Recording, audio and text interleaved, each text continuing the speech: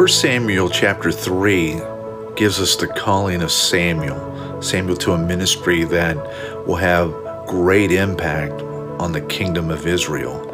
And in that, he hears the voice at least twice, and Eli, the priest, reminds him that it wasn't him that was calling. It's got to be God. And so the next time that he calls, say, "Speak, for your servant hears." And that's exactly what Samuel does. And God gives him a word actually against Eli and his family. It was not a message that he desired to hear or wanted to share, but Eli asked him to do that God would do even worse to him.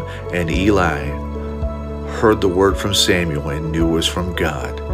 Can we listen and hear from God like that? Take a look at 1 Samuel chapter 3.